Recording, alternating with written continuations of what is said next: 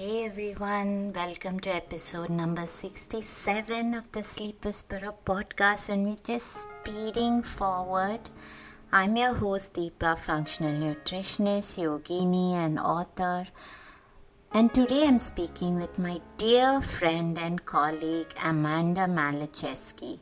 Amanda is a systems thinker, certified functional nutrition and lifestyle practitioner, and certified integrative nutrition health coach with a passion for helping people get beyond their digestive symptoms to their true solutions. After conventional medicine and her own diet and supplement experiments failed to help her complex digestive and hormonal symptoms, Amanda became an ardent student of functional nutrition and functional medicine. Amanda works one-on-one with private clients to help them go from confused by their guts to having easy and calm digestion so they can live a full life. She's also the host of the Confluence Nutrition YouTube channel.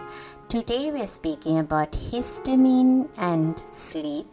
What is histamine intolerance? How does it work? What are some of the symptoms that you could have if you're histamine intolerant? How does histamine impact your sleep? What are the tests? Are there any tests? And what can you do if you have histamine intolerance? Take a listen to the episode filled with protocols. And if you missed episode number 66 of the guided sleep meditation with me, the Sleep Whisperer, take a listen.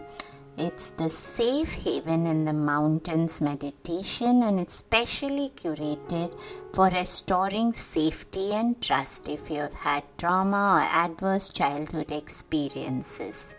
If you struggle to feel safe anywhere, this is a guided visualization to restore the image of a beautiful, safe space, improve how grounded you feel, and bring back feelings of self-trust. I'm also going to ask you to take a moment and leave the show a review. I know the downloads are increasing every month, and it would mean the world to me if you took that one moment to do this for me. Take a listen to the episode. Welcome to the Sleep Whisperer podcast. I'm your host, Deepa. Join me and my many expert guests and medical professionals from the cutting-edge science of functional medicine of the West and ancient wisdom of the East. Learn all about how to discover your root causes of poor sleep and understand the proper tools and techniques to end your confusion and begin getting a good night's sleep. It's time to regain hope and begin your sleep journey with the Sleep Whisperer podcast. Amanda, welcome to the Sleep Whisperer podcast, and of course, we've been planning this for a while. You're an esteemed colleague of mine, a friend, so it's always exciting to have conversations with other colleagues, and it just seems to flow in so many directions when we are together.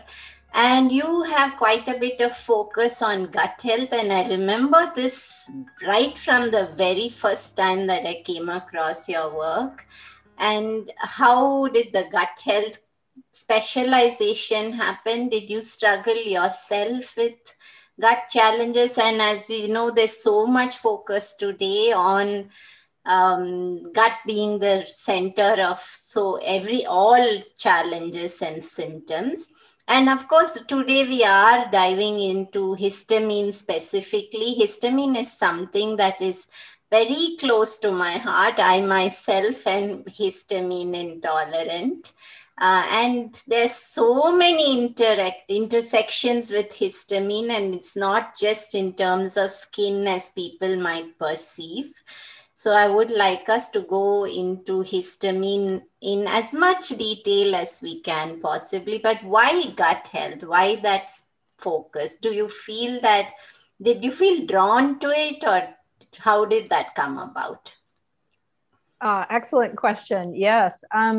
Well, I would say that yes, to your question about how did I get into this, I myself had gut challenges as well. And back in 2014 or so, I had been having some flares periodically before that, but around the time that I weaned my son and and then my best friend died right around the same time.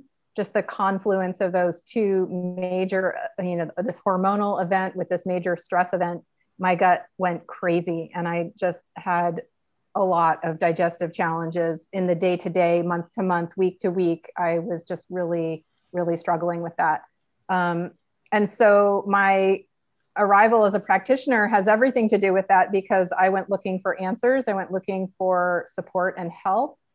And I had a very difficult time finding the support that I needed to feel better, and eventually found my way to the world of functional nutrition. And the tools that I found there were what finally enabled me to, understand exactly what was going on with me, how I could use the ordinary tools of diet and lifestyle to at least minimize my symptoms and get the frequency of my flares reduced or under control. And in the process of that, I learned so much that I wanted to, of course, share my knowledge and skill now with other people who are now in the shoes that I was back then, kind of looking around for answers, not really knowing what was going on, and getting totally lost in the weeds. So, and you mentioned the confluence. So I'm assuming that's how the name of your practice came about as well.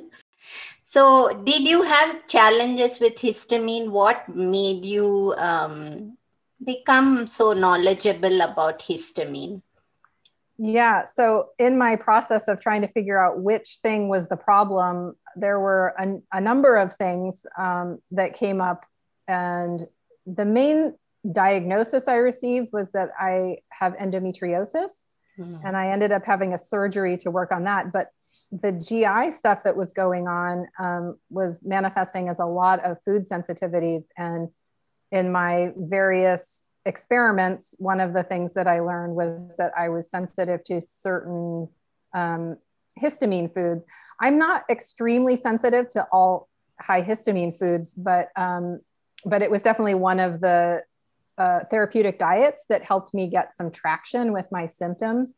And when I learned about it, the concept just made a lot of sense. And I felt like, oh, this is a light bulb moment for me, that this can be a problem. So yes, that's where we got there. Okay, that makes sense, because I think a lot of times what we also see in people who don't seek out practitioner, at times they Google and then they decide that my symptoms look like this or my symptoms look like that. And sometimes it's a little bit more fine tuning than that. And then they run into some problems because they've implemented something perhaps without understanding where they might need to have caution, because as we know, those therapeutic diets themselves have certain deficiencies they might induce. They're not meant to be done forever. Maybe they need to keep moving between them. So sometimes I have seen people run into problems just because they've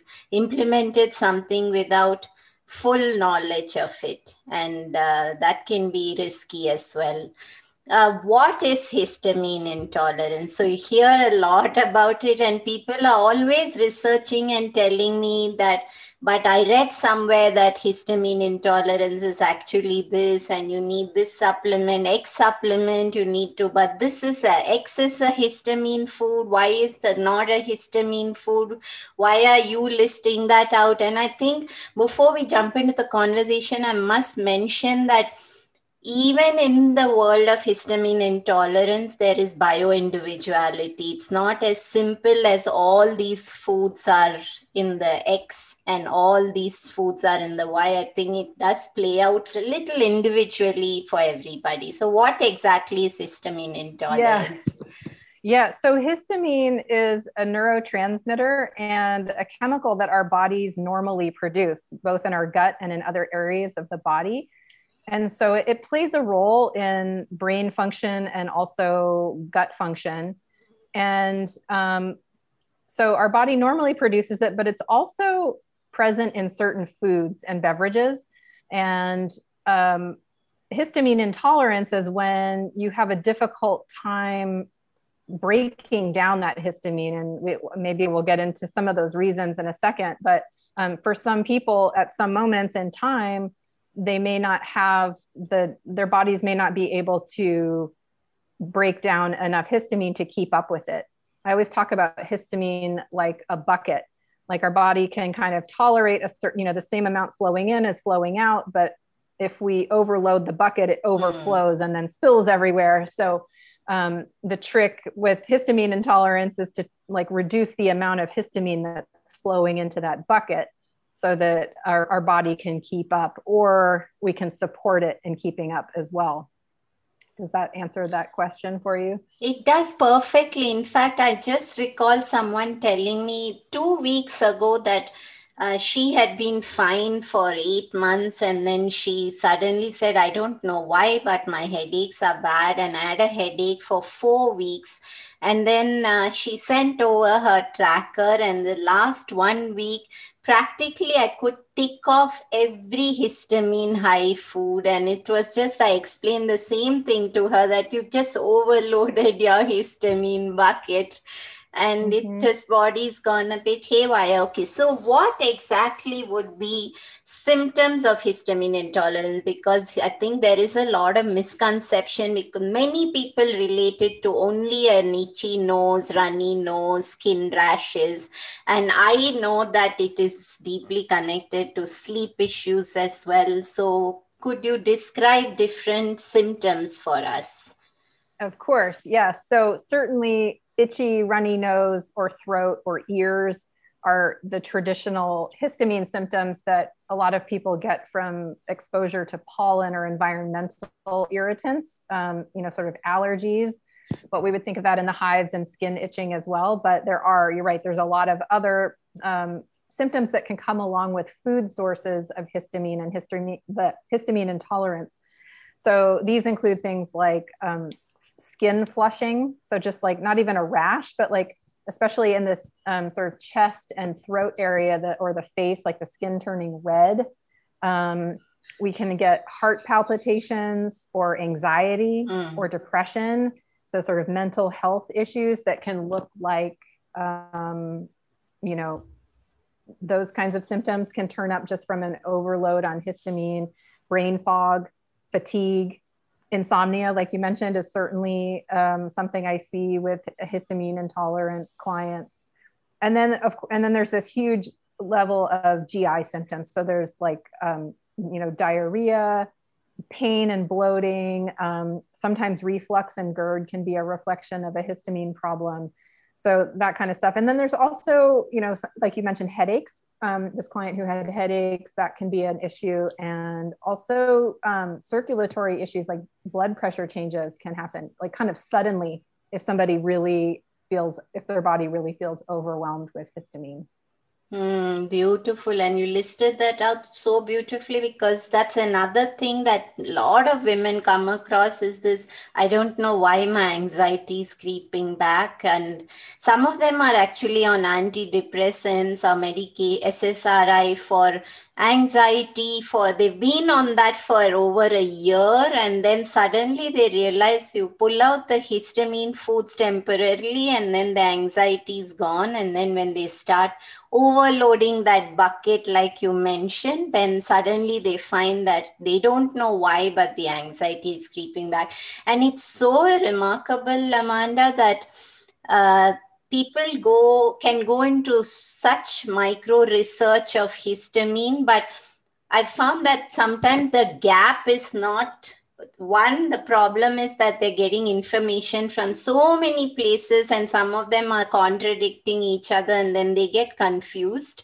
And the second problem comes because they've got all this information, but the actual implementing overwhelms them. So they say that, I mean, it feels like it's crippling that I need to do this long term. And then you need to just explain that maybe you don't need to do this long term, this therapeutic diet. So there is so many areas that really trip up people who are not so into the health space. But you mentioned insomnia, and I would like you to go a little bit deeper into it, obviously, because we are on the sleep show. And why does histamine affect sleep? Is it bidirectional? Because I know when I had my worst histamine flares, for me, it would look like unbearable urticaria. So my entire body would have these big swollen red patches which would ooze water and it would burn my skin and I just couldn't fall asleep. And then of course for years they pumped me full of steroids and I still tell my husband I wish I had this information 20 years ago, which I didn't, and I went through all that. But anyway, it brought me to where I am. But why sleep and histamine, and do both affect each other? Yeah. Well, yeah, you touched on it there. Certainly, if your skin is covered in a rash and you're really itchy, it's just difficult to sleep when you're really uncomfortable or having allergies of any kind. And that physical experience that your body's having is a stress response partly. So there's, the histamine, the itchiness and the or the other symptoms are can kind of ramp up a feeling of distress, right? And there's sometimes when it's really flaring, there's this feeling of like, how bad is this going to get? Like, how much longer is this going to go on? Is it going to calm down before it's a really huge problem, right? But then I think also the sort of heart palpitations, anxiety piece, yes, can also, a lot of people who struggle with sleep are also struggling with a busy brain, obsessive thoughts, or just not being able to calm down. And histamine can really play a role in that if there's too much, or basically, not necessarily if there's too much, but if there's an intolerance to it and there's at the same time too much. And also with the GI symptoms, I find that for myself, when I, occasionally I do still have GI flares, they're mostly under control, but usually when that happens, the first thing I notice is that my gut is messed up at night while I'm trying to sleep. It's like, and my gut's misbehaving and my brain has this very weird, almost nightmare quality. Like I'll sort of be awake, but I'm having this experience of nightmares or like repetitive visions that won't stop, or I feel kind of bad, but I'm half asleep, so I don't really realize that my body's feeling bad. And then when I wake up in the morning, then I notice that I don't feel well, and I'll have my flare will kind of play out over a few the next 6 hours. And I'm like, oh, all that poor sleep last night and those nightmare visions and dreams were actually about this histamine flare. It actually happened really clearly to me last summer. I was camping with my family and someone brought this delicious smoked fish, this smoked salmon. And earlier that day, I had eaten a ton of fresh fruit because it was really hot where we were staying. And then I ate a whole bunch of this fish. And then it was overnight, my brain was just having a really weird experience. And I woke up the next day and just felt bad for, until 3 the next day. So I think, the gut is such a huge player in how our brains feel and how we feel overall. So any disturbance there at all is going to really affect how we feel, how we think. And I think that, histamine flares are, they're definitely bidirectional. And so like when the histamine flare is like acting up in my gut, it really affects my brain and my sleep. And you describe that beautifully, Amanda, because I think so many people go through this. It's almost as if you're in a, I describe it as a bad part of Alice in Wonderland. You really feel like you're in some bizarre space with these, you don't know, are you awake, are you asleep? It plays out so uncomfortably. And what I've noticed, and I tell my husband the next day that it the whole world, my world, looked like a scary place when that histamine is so elevated. Every little concern that's in my mind amplifies and magnifies in that space in the night, where suddenly it's not just a simple problem that I just need to think into, but suddenly it's this scary thing that is overwhelming me and making me feel really uncomfortable. And you just described that so perfectly. So I know that this is a question that probably may have various paths to the answer given this area in the world that you're in, but are there tests that can confirm histamine intolerance? It's not really. The simple answer is not really. There is a test for whole blood histamine, which I haven't really used before in clinical practice, and I don't really even know, how closely it correlates with histamine intolerance. Really, the best tool to evaluate whether or not histamine intolerance is present is to trial a low histamine diet for a couple of weeks, look for symptom improvement there, and then test various foods that you removed to check for a reaction. That's like the very best. And then you could also add to that trial the use of a supplement called DAO, diamine oxidase. It's an enzyme that helps break down histamine. So, if you take eat a low histamine diet and you test this enzyme at the same time and you get a miraculous relief of your symptoms, that's a pretty good indicator that histamine is the problem.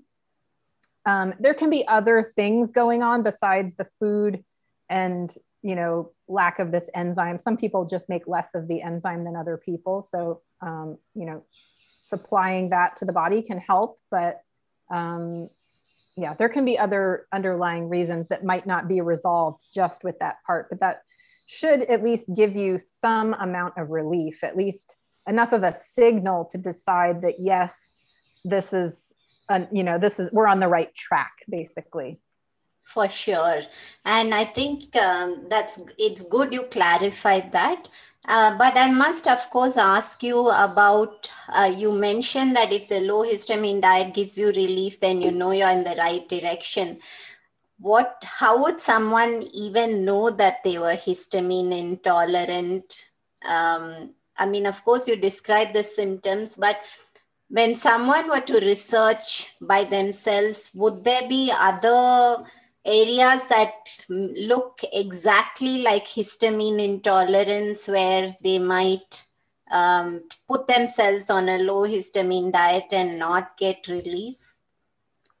Right. Yeah. So I think one of the most common ones is just a general IBSD. So like a diarrheal type IBS might be confusing. And, there can be lots of different underlying causes for that besides just histamine. It might be a FODMAP intolerance or just a plain gluten intolerance, or, stress can be a major player in that scenario. So IBSD is one that kind of looks similar. Also, hyperthyroidism can cause heart palpitations, anxiety, diarrhea, and insomnia. So that's kind of a collection of symptoms that mimics histamine intolerance, but is not histamine intolerance. Let's see, what else? Because we work with the diet and lifestyle piece, the tools that we have to work with are the diet and lifestyle habit changes supplements. So we start there. And like I'm sure you've discussed with other guests on the podcast, we clear the muddy waters first and then see what remains to be dealt with after that. And so, we work into this and try and determine what's going on, and we don't always get the answers right away, but we just keep working that process to try and identify what information we're missing and what we're not noticing or seeing. So actually something I want to, what else can actually really, it can actually just aggravate a histamine problem is probiotic supplementation or probiotic foods. A lot of people read about how probiotic foods are amazing and I should be eating lots of sauerkraut, or I need to take probiotics. And absolutely, yes, they are excellent foods. They are excellent supplements to, work into your diet for health. But some people are, if you're having a histamine sensitivity, those supplements and foods will probably aggravate things. And so, like, I have a new client that I just was reviewing their food diary, and their diet doesn't really show any particular histamine foods as a problem, but they're having all these symptoms that look like histamine. And, I'm still not sure exactly what's going on there, but I did note that they're taking 3 different kinds of probiotics. And so, as a first step in trying to assess whether or not that's the issue, I'm going to request of them to remove the probiotics for a week and see what happens. And that's so perfect. And you also explain how unique every person is, because there's this universal belief that probiotics are the magic bullet. And I see a lot of recommendations. Of course, we ourselves use them therapeutically, but what would you do in this case if you ask someone if you suspect has histamine intolerance and you remove probiotics? What would your next step be in terms of helping their gut? If it turns out that the probiotics are part of the problem? Yes. Yeah, well, often what's happening there, not always, but often what's happening there is that there's some kind of underlying infection that's there's an infectious agent that's also producing excess histamine. So, and in this case, actually, the person's been diagnosed with SIBO and they're working through treatment of that. So, that's a player and that's a factor here. And so sometimes we have to clear some of those muddy waters with infections to get to the point where we can rehab the gut. And also, this is a case where I might bring in that DAO enzyme to see if we can get some relief there. And some of the other nutrients that, vitamin B6 and magnesium can help with processing histamine as well. So, that's a case where I might, see if we can get this stabilized and get the flares and the brain fog and all the anxiety and all these symptoms that are just kind of like this person is living in this soup of daily, feeling tired, feeling brain foggy, can't think straight, and then anxiety about all those symptoms. Can we get some stability there by taking away the probiotic, thinking that the probiotic might be the trigger? Can we remove that trigger just to calm things down, give the body some support to, get to a more balanced place? And then we see where we get from there. Maybe we work on removing infections and simultaneously supporting just the digestive system with, things like enzymes or the stomach acid piece that we talk about. Not apple cider vinegar or lemon juice, though, because they're both high histamine. Yes, things. That's the case. Yes, I was just going to ask you that. Yeah, that's the case where I move right to the betaine hydrochloride as an option for people to see if they can tolerate that. On that note, Amanda, I must stop you for a second, because what would your thoughts be for introducing betaine in someone who's histamine intolerant but who's plant-based? Because there's a lot of information on how plant-based people don't need betaine, and I don't know, what are your thoughts on that? Well, I feel like plant-based people who are eating a plant-based diet typically are deficient in stomach acid, and then they're eating less vitamin B12, and they need that stomach acid to absorb whatever B12 they are eating. So, I mean, I think, is there some argument about the source of the betaine being a problem for plant-based? No, just I think that people who are eating plant-based betaine can be too much, that they don't need betaine, the level of betaine, because they're not eating animal proteins. Right. Yeah. I mean, as with everything, and I'm sure you say this with your clients as well, we want to start very low and titrate up. So yeah, maybe a whole capsule is too much, or we need to find a betaine product that has a much lower dose for a vegetarian or vegan client. Beautiful. Yeah. So, I mean, because it can be a little intense on the throat, it's something I like to have people use as a capsule or a tablet rather than a powder or a liquid. Yes. So, that would be a case where we want to find a low dose capsule. So we would start with the very small amount and maybe people don't even need to use it at every meal. If they're plant-based, they might just need it once a day, or I don't know, or every other day, even. Like, this is the game, like, where in that spectrum do we need to help our clients find Perfect, themselves? Amanda. And I think that I appreciate you sharing this, because I feel as if you clarified doubts in my mind, and you're the gut expert. So I've learned so much from you. But just talk us through, before we come to the end of the show, that if someone for sure is histamine intolerant and they're really struggling with sleep issues, what would be your general guideline for beginning to work with them, and how would you advise them walking their way forward away from this space of discomfort and overwhelm? Yeah, well, it's actually a really interesting question, because my answer is evolving right now. But I think it's a little bit of an unexpected answer, but I think my initial the thing I would recommend first is to address balancing out the nervous system. And hear me out here for a second about this.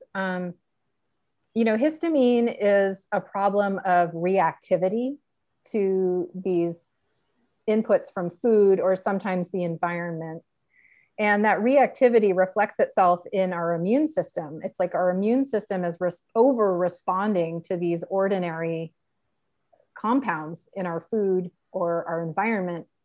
And especially, when histamine intolerance goes really haywire and goes really crazy, at the other extreme, we have something called MCAS, right? Mast cell activation syndrome. And people with this challenge have like histamine intolerance to the extreme, but they're also just reactive to everything, right? And not to say that these challenges are all in someone's head. I do not mean to say that at all, but that the immune system is primed and ready and waiting. It's sort of like the immune system is sitting there just like waiting for any slight little trigger to react and go crazy. And so something that I'm bringing into my work right now is the use of brain balancing meditation recordings that can help reestablish a less reactive immune system. And it's kind of counterintuitive, and it's not as sexy or exciting as pills and supplements or, special diets. And those do absolutely have a role. But the very first thing I'm recommending for people right now is to get absolutely committed as a non-negotiable to working on this part. And it really can calm things down a lot, just at the forefront. So that's like one routine that I really strongly recommend people invite. And I'm so happy to hear you say that, Amanda, because I really think that we speak, we read, we watch so much about stress and needing to have practices to regulate that. And I really think that people are actually not prioritizing that enough. And I found that people they've done so much, they've done really restrictive diets, they've done so many protocols, but they're still struggling with some strong symptoms. And usually they're the ones who are hyper stressed. They're not focusing on the stress piece. They don't think it's important enough. And I've actually heard people saying, I think it's a waste of my time. I can't sit doing nothing. And then you have to explain you're not doing nothing. And it's such a profound part. And so I'm really thrilled to hear you say that it's not as sexy as pills and protocols, because that is the common misconception out there, that it's the therapeutic diets, the fancy lab testing, and of course there's a place for all of them. I totally hear you. So you put that perfectly, and I'm happy to hear you say that. Yeah, I know. We want to do something, right? I mean, we're having this problem. It's really frustrating and we want to do something. But sometimes the doing something requires just resting and bringing our body into, what you and I would call the rest and digest phase, where we can accept something new, try something. I mean, I think we have to set our bodies and our nervous systems up for even trying something new.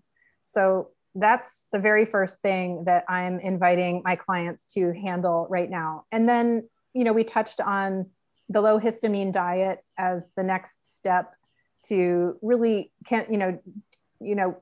apply that principle for 2 to 3 weeks and see if we can make a difference. And if so, then we have a pretty good indicator that that's the right track. And if you don't respond how you expected, then maybe histamine isn't really the challenge that you're looking at, and there's another tree to bark up, right? Or another stone to turn there.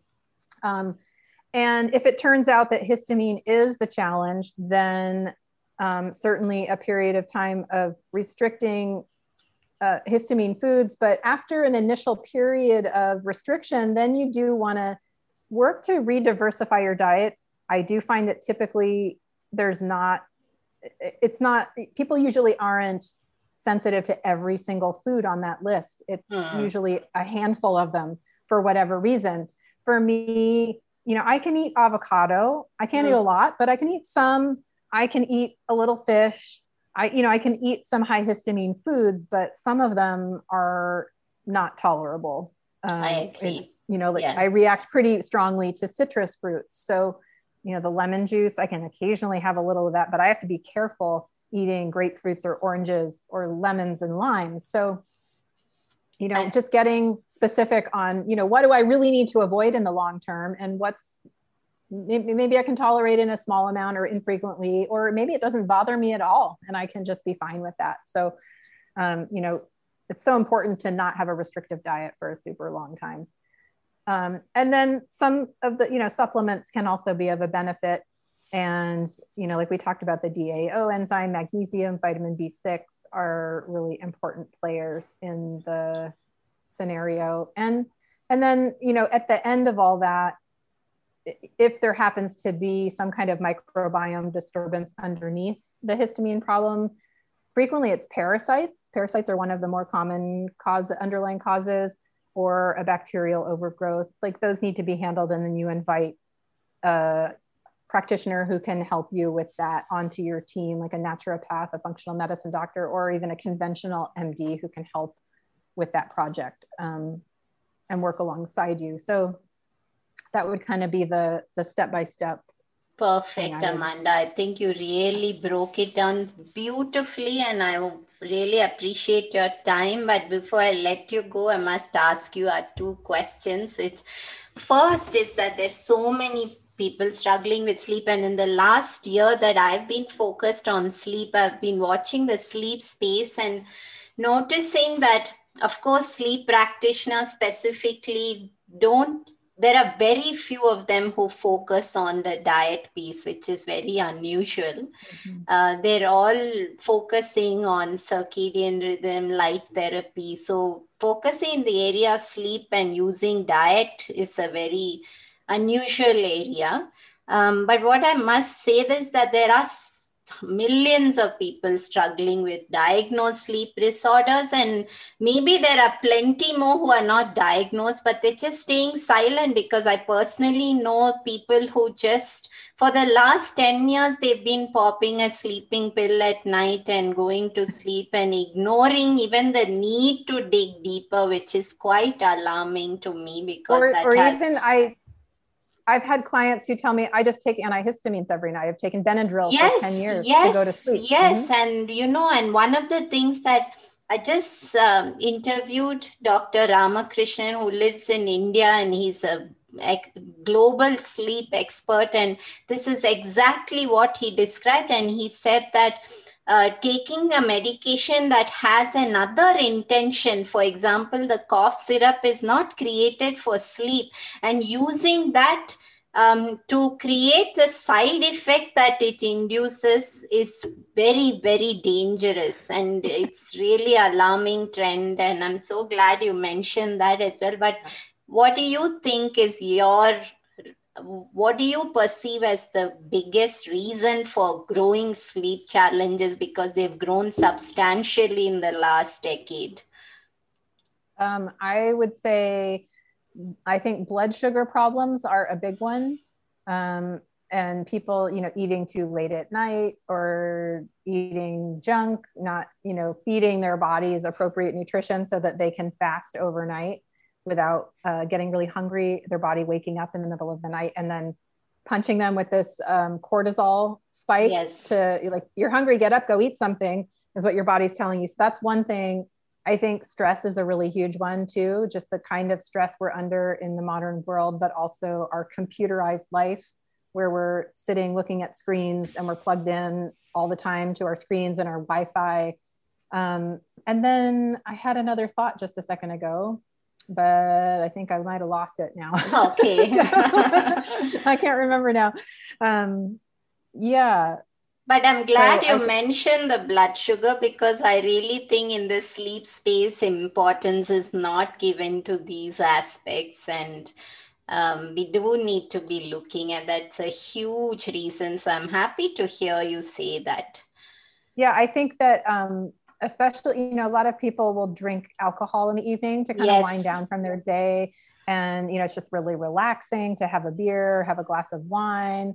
And that, before you've even had your dinner, and then, your body's also processing that. And then the liver's a little overburdened come 3 a.m. And it seems like that's when people wake up, is 3 a.m. and they can't go back to sleep. So, and that's also, alcohol is also a histamine food or beverage. Yes, of course. So. And Amanda, I want you to complete our show mantra. If sleep is the new medicine, then how would you complete it for us? Oh, I hope I do this right, because I thought about it. I saw the question ahead of time. If sleep is the new medicine, then anything is fixable. Oh, love it. And I must also confess that because you're a colleague and friend, I shared this with you, but normally I spring it as a surprise on my guests. But where can people find you, Amanda? I know Confluence Nutrition, but would you just like to direct people to the right space and just spell it out?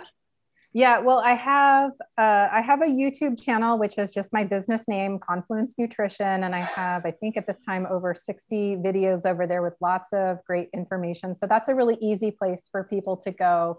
And then currently, if people want to learn more about working with me, they can go to confluencenutrition.com/contact. That's the page where you can find out which kinds of people I'm scheduling with for and for what reason. So if anyone wants to learn more, they can go there.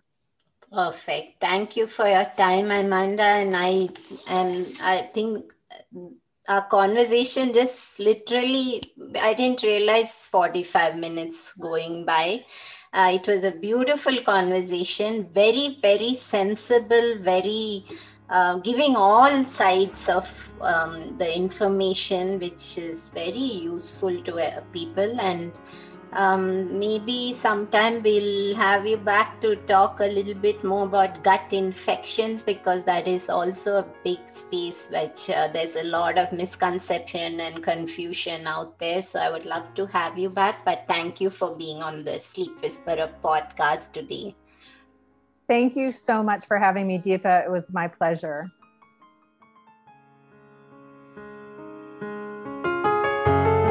Hey everyone, I hope you enjoyed the show. Just a reminder that this podcast is for information purposes only. This is not a substitute for professional care by a doctor or otherwise qualified health professional.